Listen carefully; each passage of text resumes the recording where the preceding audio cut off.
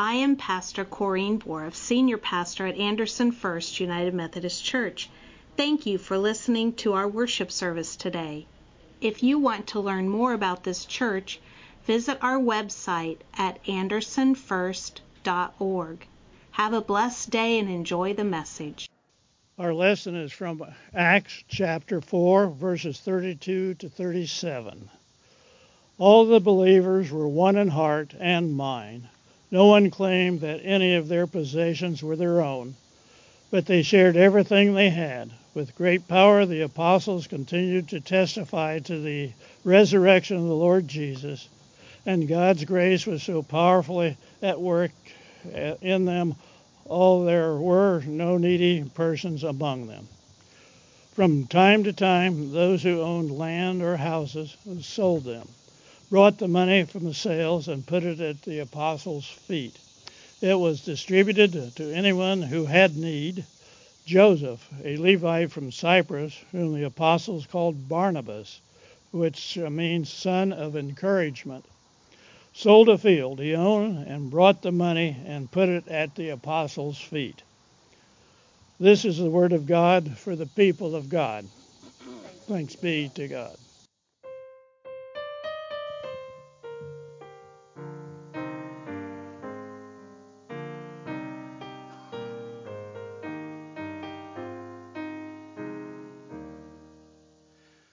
Be thou my vision, O Lord of my heart, not be all else to me save that thou art.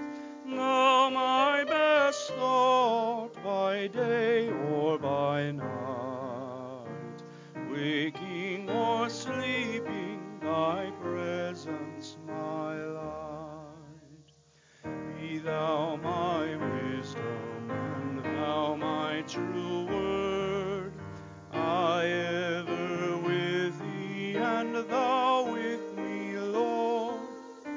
Thou my great Father, and I thy true Son, thou in me dwelling, and I with thee one. Riches I heed not, nor man's empty praise, thou mine inheritance now and always, thou and thou only first in my heart. High King of heaven, my treasure thou art. High King of heaven, my victory won, may I reach heaven's joys, O bright heaven's sun. Heart of my own heart, whatever befall, still be my vision, O ruler of all. She was 18 years old. Her name was Paige, and Paige had just watched in her local news that another person had jumped from the bridge and committed suicide, taken their own life.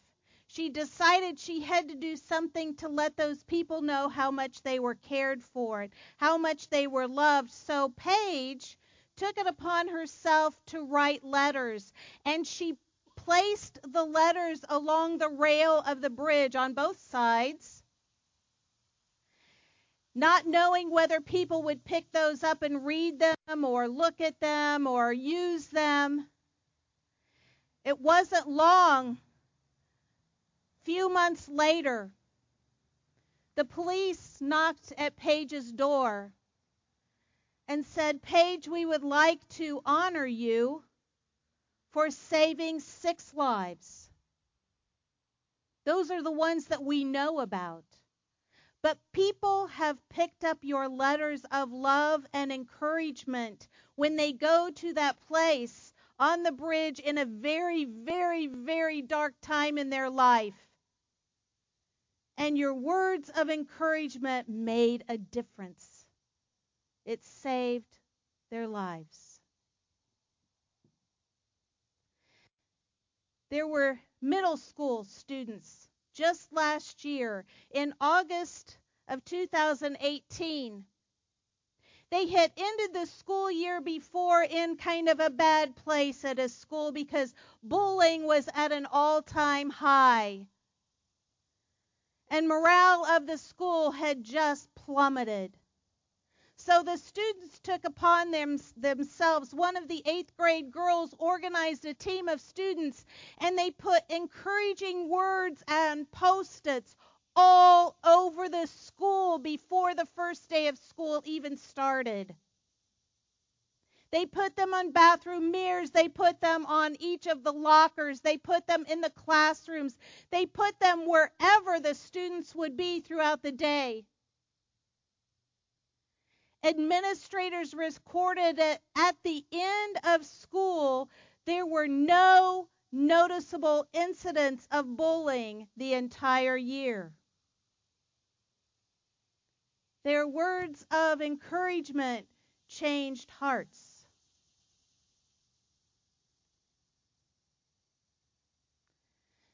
There was a man who he was a very big, prominent-looking man, very big in stature.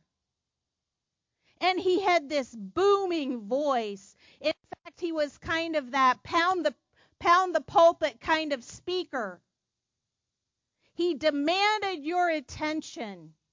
Now, if you were going to give this man kind of a nickname, you would go with all kinds of different things. Maybe call him Sarge, or maybe call him Hulk, or maybe even Thunder after his voice. But no, the followers of Jesus Christ called him the Encourager. His name was Joseph. He was a Levite. He lived in Cyprus. He worked in Jerusalem. That's where Levites worked. They worked in the temple in Jerusalem. So he did a lot of traveling. And Joseph became known to the disciples when he became a Christian. Left his role in the temple to become a follower of Jesus Christ. And they changed his name. They called him Barnabas, which means son of encouragement. He not only used his words to impact people's lives, but he did so much more. This verse that we have in Acts 4, the very first mention that we have of Barnabas in this book of Acts, Barnabas is selling a piece of property and giving it to the community of faith, to the poor and needy. Now that doesn't sound like anything so impossible or so outstanding, because it tells us in the beginning of that verse, that reading that we shared together, that everybody was doing that. They were selling off their property, but this was unique for Barnabas. You see, others had inherited property. Way back in Old Testament times, there were the 12 tribes of Israel. And those 12 tribes were assigned different areas in what we know as Israel today, or the Holy Land. And in those areas, they were given property. Each of the families were distributed property. So property was inherited from one generation to the next. It had been in a family a long time. So selling property was a big deal for anyone. But every tribe received property except the Levites. The Levites had none. It wasn't until just before Jesus' time that anybody began selling their property. I mean, we hear that in the story of the Good Samaritan, where the father sold off property in order to give his son his inheritance. It wasn't until just a recent time, and Barnabas' family, Joseph's family, had purchased some property. brand new to them. Can you imagine if you've never owned anything in your life and all of a sudden you have a cherished plot of land? That's what Barnabas sold. That's what he gave to others. Barnabas sacrificed something very important to him and his family, something very tangible. In fact, in the book Balancing the Christian Life, Charles Ray tells us about balancing this giving things tangibly, and he says when you give something tangible, it's the most powerful encouragement you can give to another. Goes on to say that it's giving without any strings attached, giving without expecting anything in return. Powerful encouragement. Jesus told us in Matthew 6, part of his famous Sermon on the Mount, that where your heart is, there your treasure is also. It's about putting others as a priority over anything else. That's one of the characteristics of a true encourager. Putting others as a priority in your own life. And one of the most powerful things to offer encouragement, this scripture tells us, is to give something tangible. To give them something that they need instead of just words. However, Barnabas did give his words as well. We read later in the book of Acts in chapter 9. Paul had gone through his road to Damascus experience where he began that experience as Saul, a persecutor of Christians. In fact, early in that very same chapter, in chapter 9 of Acts, we hear that Paul was breathing threats to the Christians. It was coming from the inside of him. The core of him hated the Christians. They were causing trouble. They were defying the laws of Moses. They needed to be stopped. This very same Saul had the Damascus experience where he met Jesus Christ. It transformed him, and now his name was changed to Paul. And he wanted to begin his ministry. Christians were a little apprehensive of Paul. Little leery of Paul. Maybe this is just a way for this man that wanted so much evil for Christians to kind of sneak behind the door and then get him. They didn't trust Paul. And it was Barnabas, we are told in chapter 9, who went to Paul and took him to Jerusalem where he could move about freely. Meaning, when Barnabas spoke for Paul, offered words of encouragement to Paul to say, come on, just come with me. It's okay. I'm not going to take you out in the hills and demolish you, get rid of you. It's okay to come with me. You've got a story to tell, and other Christians need to hear it. Come with me to Jerusalem. Share your story. And when he got to Jerusalem, he offered words of encouragement to the other Christians. And sure enough, Paul was accepted enough that he could move about them freely without them being afraid of him and him being afraid of them. And Paul's ministry began because Barnabas offered both sides words of encouragement. He could look beyond someone else's past. the gentleman who began the powerful prison fellowship ministry. His name is Chuck Colson, and Chuck tells his story and how important encouragement was. He was a person who was a very shadowy figure, a very more than shadowy. He was known as the Hatchet Man. He was prominent in politics during the Nixon era, and he was jailed for the harm that he had caused and the lies that he had told and the people that he had manipulated.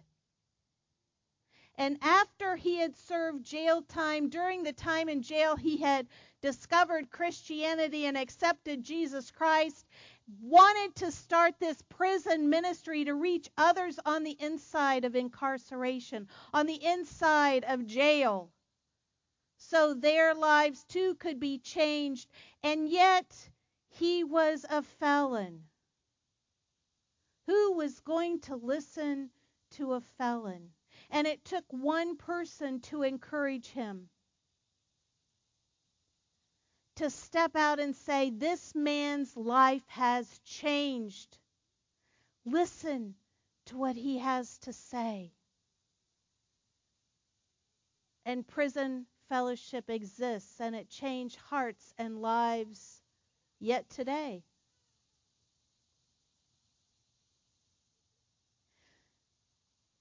We have a way to look beyond the past, just as Barnabas did. And thank goodness Barnabas did in the case of Paul. You see, if not, half of our New Testament would not have been written. Churches would not have been established around the world. We wouldn't necessarily be sitting here today if it wasn't for Paul traveling beyond the world of Christianity, the core of it that had begun in Jerusalem. And it's because of Barnabas's encouragement. Scripture initially, when it talks about Barnabas and Paul traveling together, it lists them as Barnabas and Paul. Then, shortly after Paul's ministry began, it changes in Scripture, and it becomes Paul and Barnabas. There was no envy, there was no jealousy. You see, a true heart of an encourager like Barnabas, like hopefully you and I, can celebrate when someone else is growing, is successful, is doing what God had called them to do. We could celebrate with them. The perfect place in life for a servant leader, someone like Barnabas.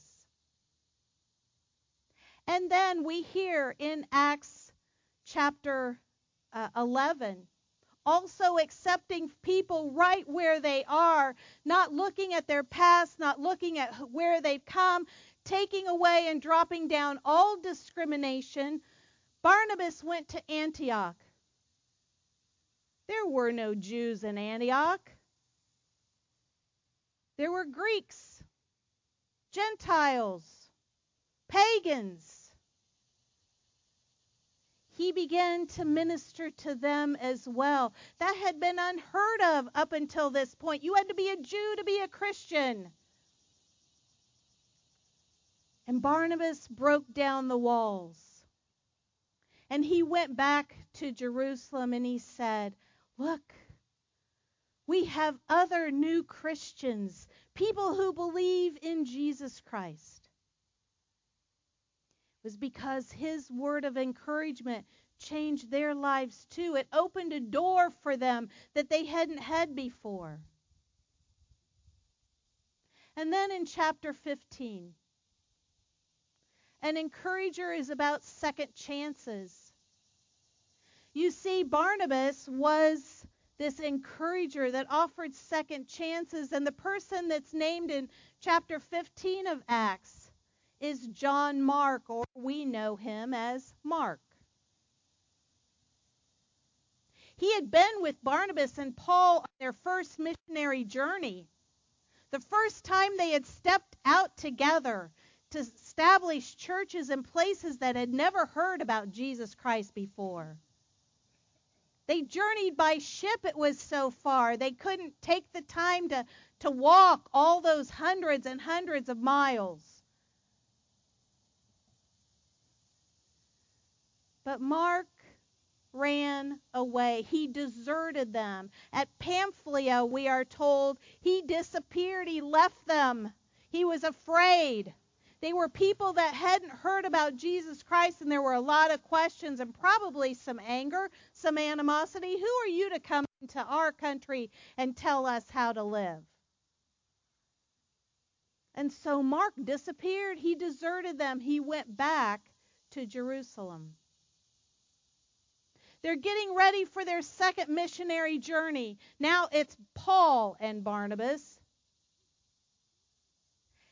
And yet, Barnabas says, all right, let's get Mark to go with us. This young man, he needs to learn how to share his faith with others. And Paul says, absolutely no way. The argument was so adamant between both of them. Barnabas, the encourager, giving Mark a second chance, and Paul saying, no, he deserted us. He doesn't deserve to go with us. So Paul left with Silas, and Barnabas took Mark with him. They split ways. And we praise God that Barnabas had given Mark that opportunity and encouraged him in his faith development, because Mark is the author of our gospel according to Mark. The very first of the four gospels to be written comes from Mark.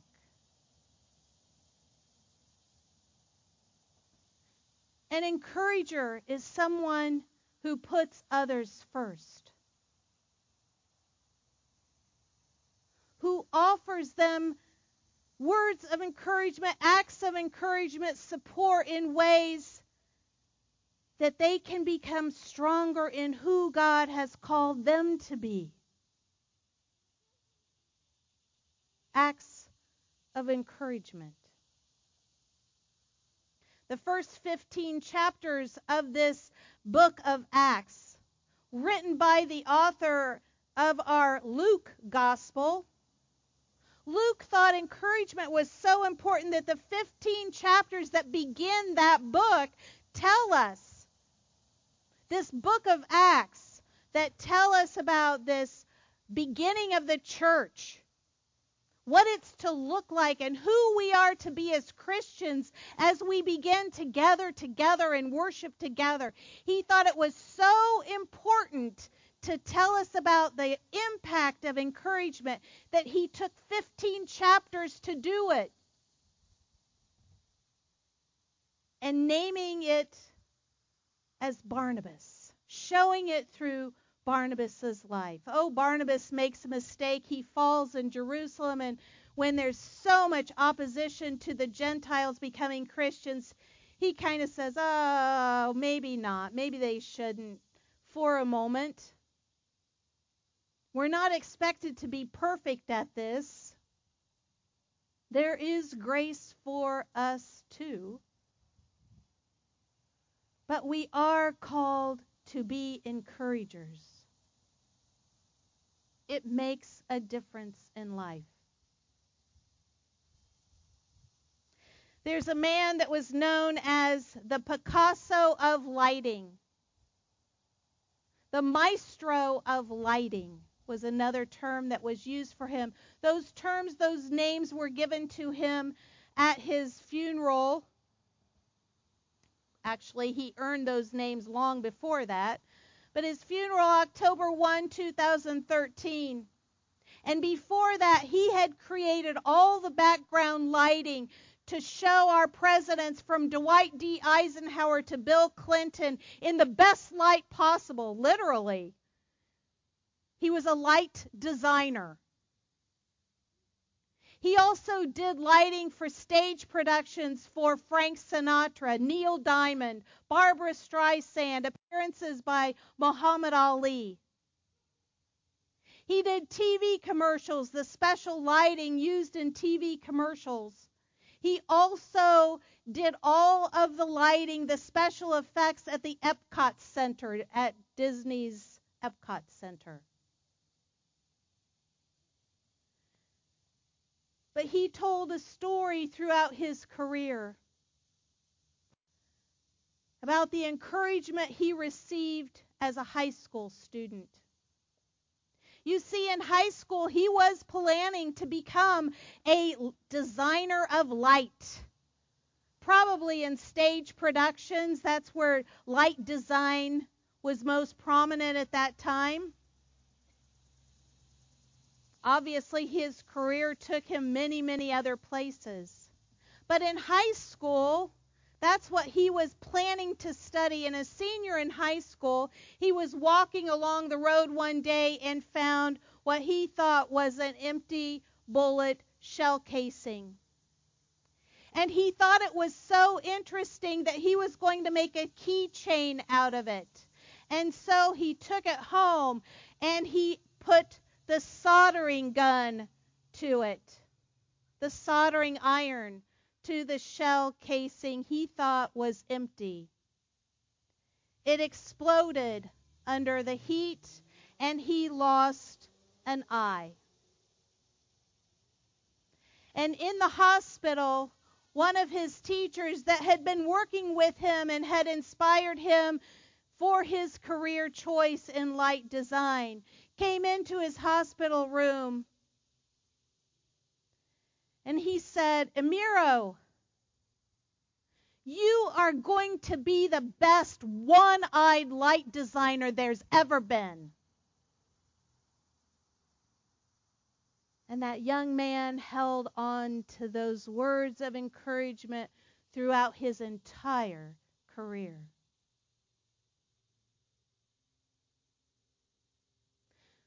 So how can we be encouragers? What can we do? I am so glad you asked. There is in your bulletin, on one of the inside panels, there is a list of encouraging actions. This is by no means exclusive, but they are suggestions to get us started, to make us aware of who we are called to be. Because we too are called to be Barnabas, sons and daughters of encouragement, helping others to save lives, to change hearts, to make an impact for good and for God. Amen.